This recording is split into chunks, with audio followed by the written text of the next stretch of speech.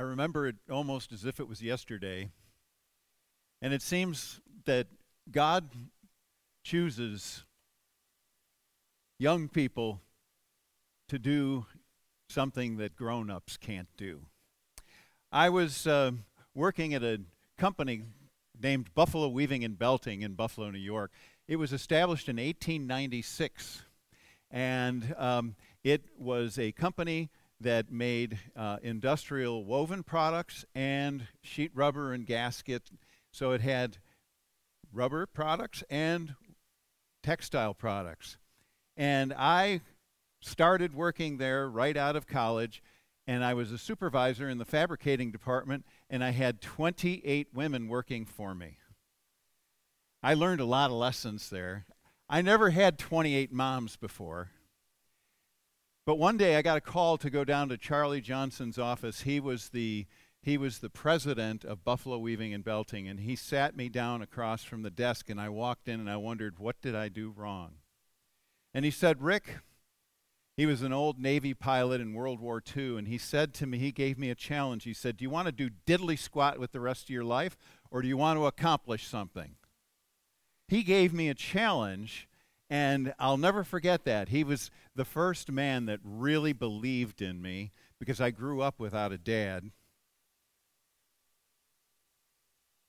Well, he said to me, I want you to be the manager of research and development. We don't have a department for research and development yet. I want you to be the head of it. And I said, but I don't know anything about rubber and plastics and textiles. And he said, that's exactly the point. You don't know that it can't be done. God has a funny way of working through the insignificant to accomplish great things. And I want to go back about 3,000 years ago to a man named David, who became a great king, and boy, a person who made some great mistakes. But as was mentioned, he loved the heart of God. He understood so much about what his relationship with God was. And so Israel was a brand new nation. They had a brand new king named Saul. And they had an archenemy, the Philistines. Can you all say the Philistines? Oh, the Philistines.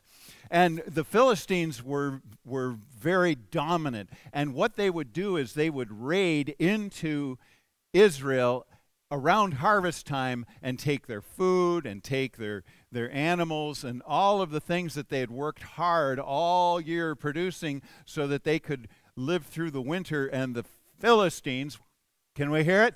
The Philistines, they would come into the country and they would take whatever they wanted.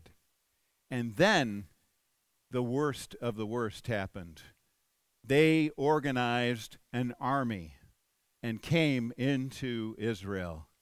And this is what happened. The Philistines now mustered their army for battle. Well, King Saul had his army as well. He gathered Israelites from around the country to face the Philistines. And this is what happened. So the Philistines and Israelites faced each other on opposite hills with the valley between them. They had this neutral ground, and here they are facing each other. And this is a serious situation, and they're all terrified. The Israelites are just overwhelmed. But the Philistines had a secret weapon that struck terror in the hearts of the Israelites. Our heroes, the Israelites, were just absolutely paralyzed. And this is what happened each day. They came together because their secret weapon was Goliath. Can we say Goliath? Oh, say it. Goliath. Oh, come on, wake up, church. Goliath. Yeah. Then Goliath, a Philistine champion from Gath, came out of the Philistine ranks, and he was not hard to spot. He faced the forces of Israel. He was over 9 feet tall. 9 feet tall. This man was imposing. This man was terrifying. I wonder about I wonder about Goliath. I mean, when he was born, his poor mother. When he was born, he must have been a gawky kid, oversized, awkward. He probably got made fun of by his friends until he got big and mean and angry. And all of a sudden, people were afraid of him because who could touch this guy? You couldn't even hit him in the chin. Goliath was an imposing force. Now he was popular, but his friends all feared him. You wouldn't want to get on the wrong side of Goliath of Gath. I mean, let me tell you, this guy was mean. And here he does something each day for 40 days. For 40 days, every morning and evening, the Philistine champion, who? Goliath. Goliath, the champion, strutted in front of the Israelite army. And basically what he was telling them was, hey, why should we have a big battle? Your forces against our forces. Instead, choose your champion to come out and face me.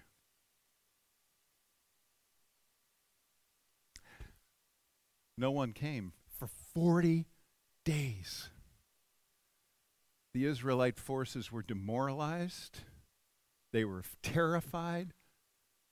They didn't know what to do. Even King Saul, who was supposed to be their champion, was tall and strong, was terrified.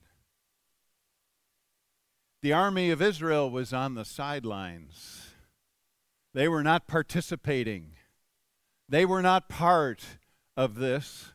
They were just showing up.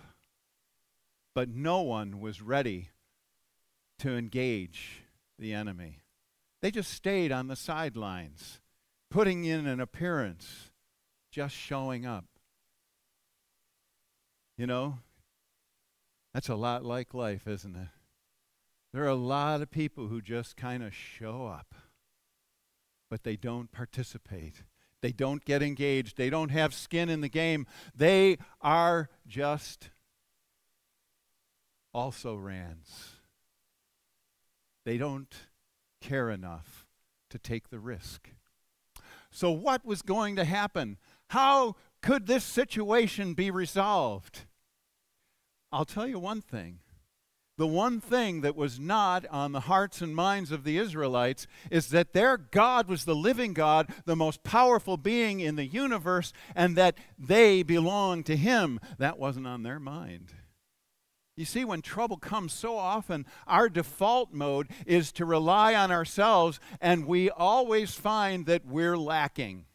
We are not enough. We're not enough. And so the consequences of getting in the game are scary. And so it feels safer to sit on the sidelines. David, his father Jesse,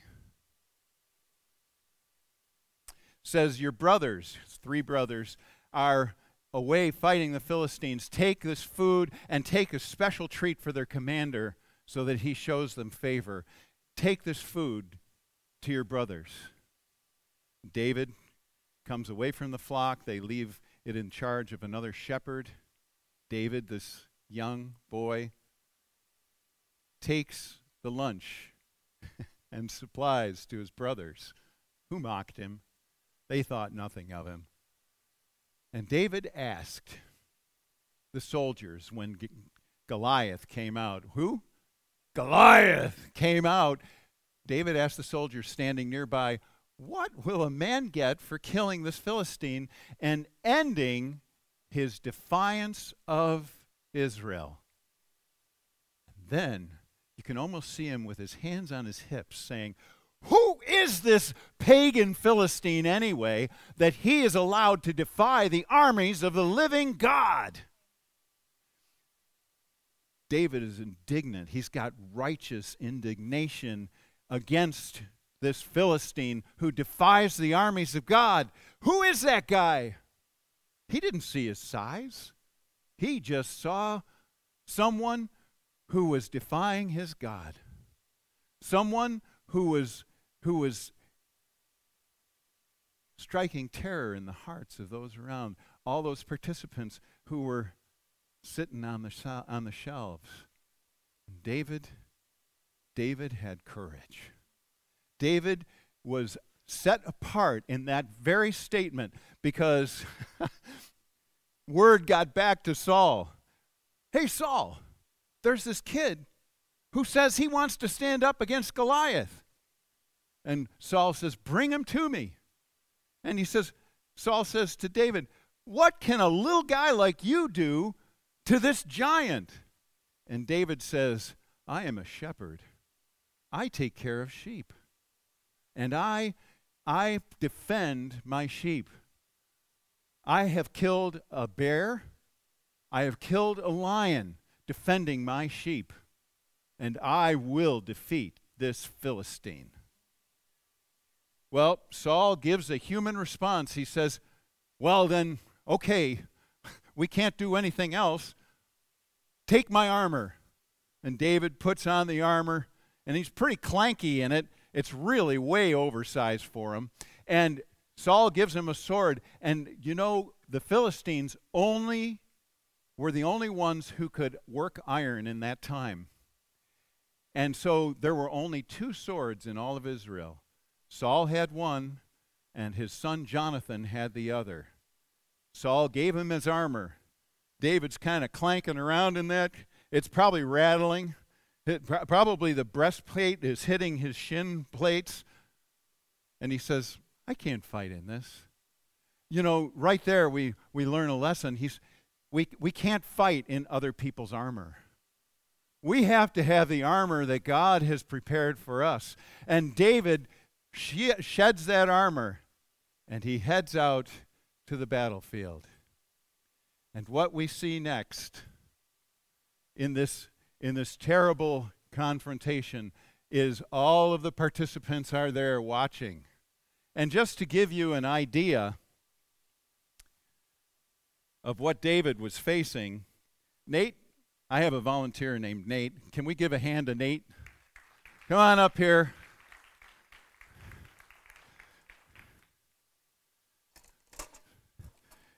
Now, I had to measure this, and I got challenged to make it authentic. So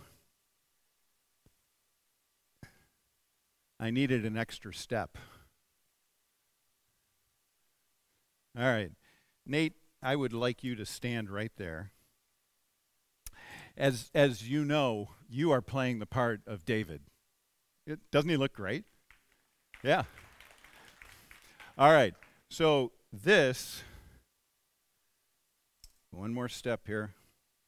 All right, you ready? Whoop, there we go. This is what David was looking at. Do you feel my imposing presence? Do I look terrifying to you? Now you can imagine that Goliath had big vocal cords. So when he talked, it was loud. And Saul said to David, am I a dog that you should send this child to fight me? I tell you the truth. This day I will take your life, and you will be food for the vultures. All right. You can go back to your seat. Thank you.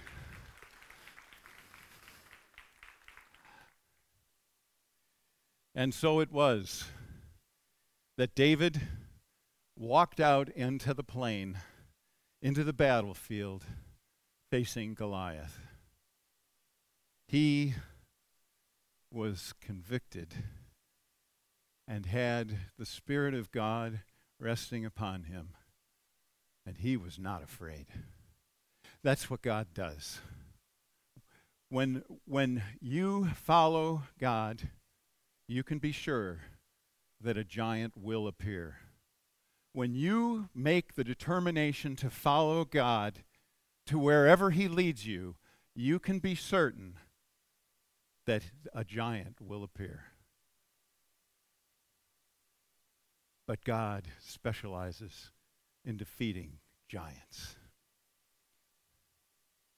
This is how a sling works. There is sound. Now on to the sling stones.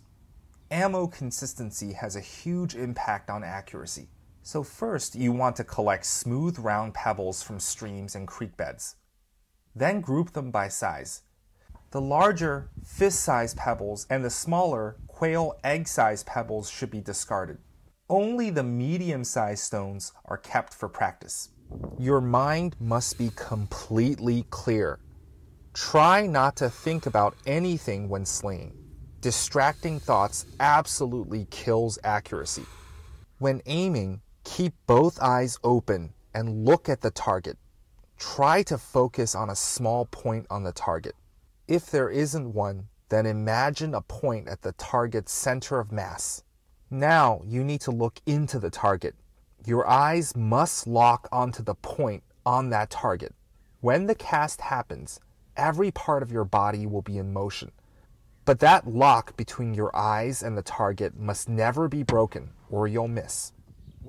After nearly a year and 30,000 casts, I can now hit a small game-sized target 3 out of every 4 tries at 30 feet, and 1 out of every 2 tries at 45 feet. Anyways, thanks so much for watching. So, the drama is set. David walks into the field, and just as we've seen, he walked and stooped down and picked up 5 stones from the ground, from a dry creek bed. Round stones. In his practiced hand, he could feel the right weight, the right size, the perfect ones. He put them in his pouch and walked out armed with nothing but his sling. Goliath gave his challenge, but here's what David said. You come against me with sword and shield, but I come in the name of the living God, and this day you will be killed, and you will be food for the vultures. And David took the stone from the pouch, the most perfect one that he found, put it in the sling, and sent it over his head, slinging with supernatural power, beyond his physical ability, because God carried that stone. And the Bible tells us that the stone not only hit him in the forehead, it sunk into his head. And Goliath fell face down. And when the Israelites saw the work of God, and when they were reminded what powerful faith can do, when they saw this, suddenly they were no longer visual participants of this drama full of fear. And on the opposite side, the Philistines were struck with terror. Their secret weapon, their giant, their champion was dead. And they started to run, and the Israelites went in pursuit of them because one young man had faith.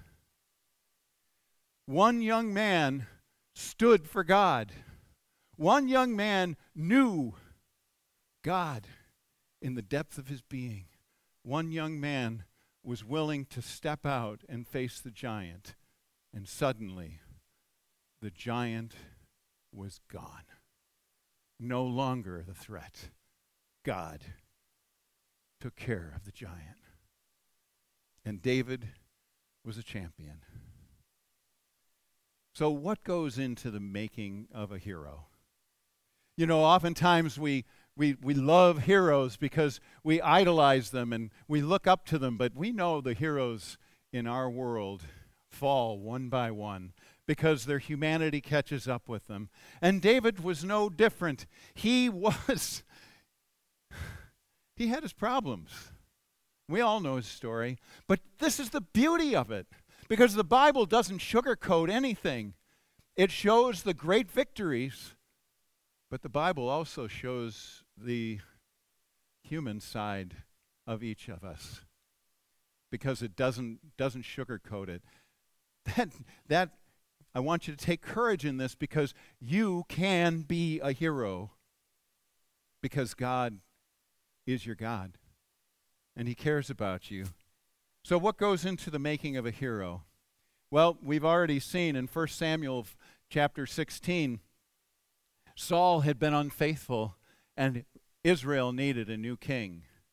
And Samuel, the prophet, was sent to Jesse. Samuel was terrified of what Saul would do, but God said, I've got you on this. And Samuel goes to Jesse, and as he's walking up, he sees Eliab, the oldest son of Jesse, tall, strong, black, long hair, looked like the perfect person. And God said, no, that's not the one. And then, after the second son and the third son were rejected, the Lord said to Samuel, don't judge by his appearance or height, for I have rejected him, each son in succession. And as we heard earlier, Samuel said, is there anyone else? Do you have any other sons? And Jesse says, well, there's David. David's a shepherd boy. He's not fully grown as a man yet. And this is what we learn. The Lord doesn't see things the way we see them. People judge by outward appearance, but the Lord looks at the heart. Who we are, what we're made of. God is in the process of developing each one of us, making us into something more than what we are today. God is calling us a work in progress because he sees the finished product before we ever get there. He knows the heart. So I couldn't think of a better way to see the heart of David than to look at the 23rd Psalm. This, to me, David wrote when he was a boy, a shepherd boy. And so we read this. The Lord is my shepherd. Now, he knew what it was to be a shepherd. He knew what it was to take care of a flock. And he's seeing God the Father as his shepherd, the perfect shepherd, the all-powerful shepherd. He says, I have all that I need. I don't need more than God. He cares for me. He gives me meaning and purpose and life. He leads me, or he lets me rest in green meadows, and he leads me beside peaceful streams. You know, when we take time to spend time with God, he gives us this peace that passes understanding. When we really just put aside all of the shiny things in the world and take time just to be with him, he gives us this peace. I find that being ADD myself, I have to intentionally, after I get up, and I do take care of Marley first. He's got to take care of his needs. But after that, I put on praise music to get myself focused, because that gets my mind in the zone. And I put on praise music, and then I move into my devotional time. But I take time to just immerse myself. I've got a special place where I sit, where I can watch the sun rise in the morning. He leads me beside peaceful streams. Friends, if you are not taking time to let God lead you beside peaceful streams, you are missing out on what will give meaning to the day that follows. He renews my strength. I mean, who doesn't get tired? But there's emotional strength as well. It's not just physical strength. It's the emotional strength, the ability to bounce back after disappointments and struggles. We all face them. He guides me along the right paths and bringing honor to his name. This world is full of minefields, right? David recognized that God directing his steps put him in places for success, put him in places to avoid pitfalls and struggles that Satan, the enemy, would like to put us in. Being connected with God gives us direction. And then he says, even when I walk through the darkest valley, I will not fear. I'll not be afraid, for you are close beside me. Have you ever practiced the presence of God? Driving along and you have him in the passenger seat next to you, or just send up a dart prayer or whatever, that he's right there. He's always right there with us. To be aware of his presence is a continual prayer.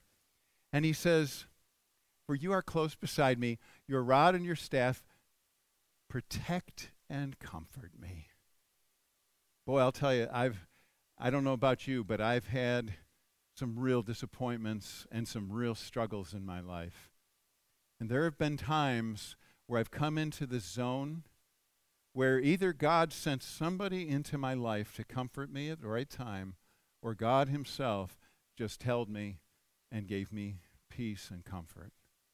See, friends, in the world we're living in today, it is an intentional pursuit that we must make in order to have God active in our life. We have to be active with him.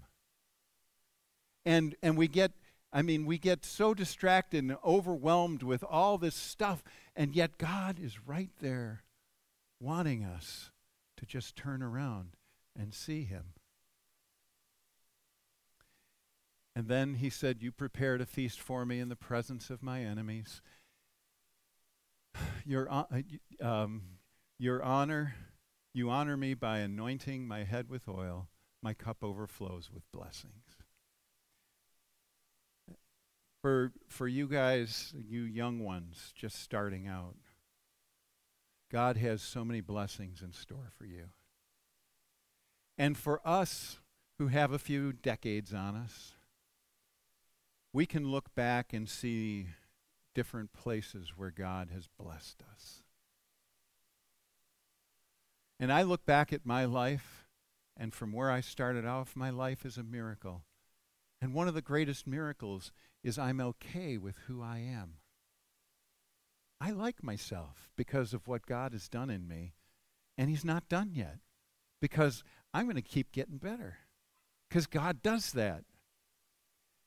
My cup overflows with blessings.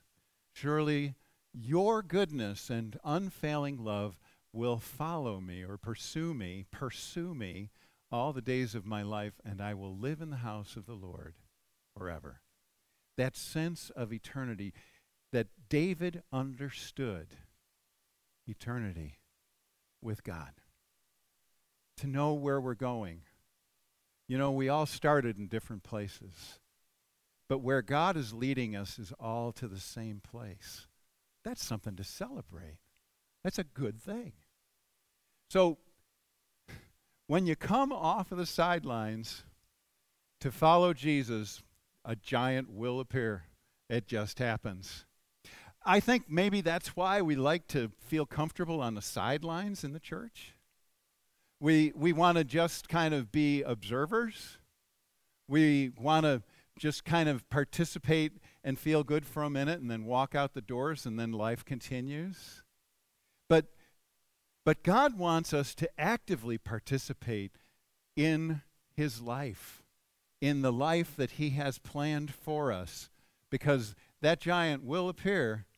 But if the church, and think about this, because we have basis for understanding this, If the church is standing on the sidelines, our God may send a child to defeat the giant that paralyzes grown-ups. I hope you children understand how important you are. Because as the time of Jesus' return gets closer, God is going to be working with young people who are courageous, who are faithful, who are filled with hope, and don't know that it can't be done. Don't know that it can't be done. Because God can do incredible things through ordinary people who say yes. Yes, the scripture tells us, and a little child shall lead them. You see, in David's lineage was Jesus. Jesus was born into this world as a little child. He came into this world to do battle with a giant. Jesus came into the world with faith and courage to take on the giant. And like the Israelite forces who were on the sidelines, we are Jesus people, and as we watch our Jesus work in this age, we can cheer and take courage and be heroes, one and all, because we have Jesus as our Savior. And Jesus defeated the enemy. And Jesus is the one that is going to take us home. Friends, hear the good news. Jesus is victorious. The giant is defeated. We can live and joy and security and the knowledge that he knows each of us by name. And he is our hero that will never fall and never fail. And all the people said, Amen.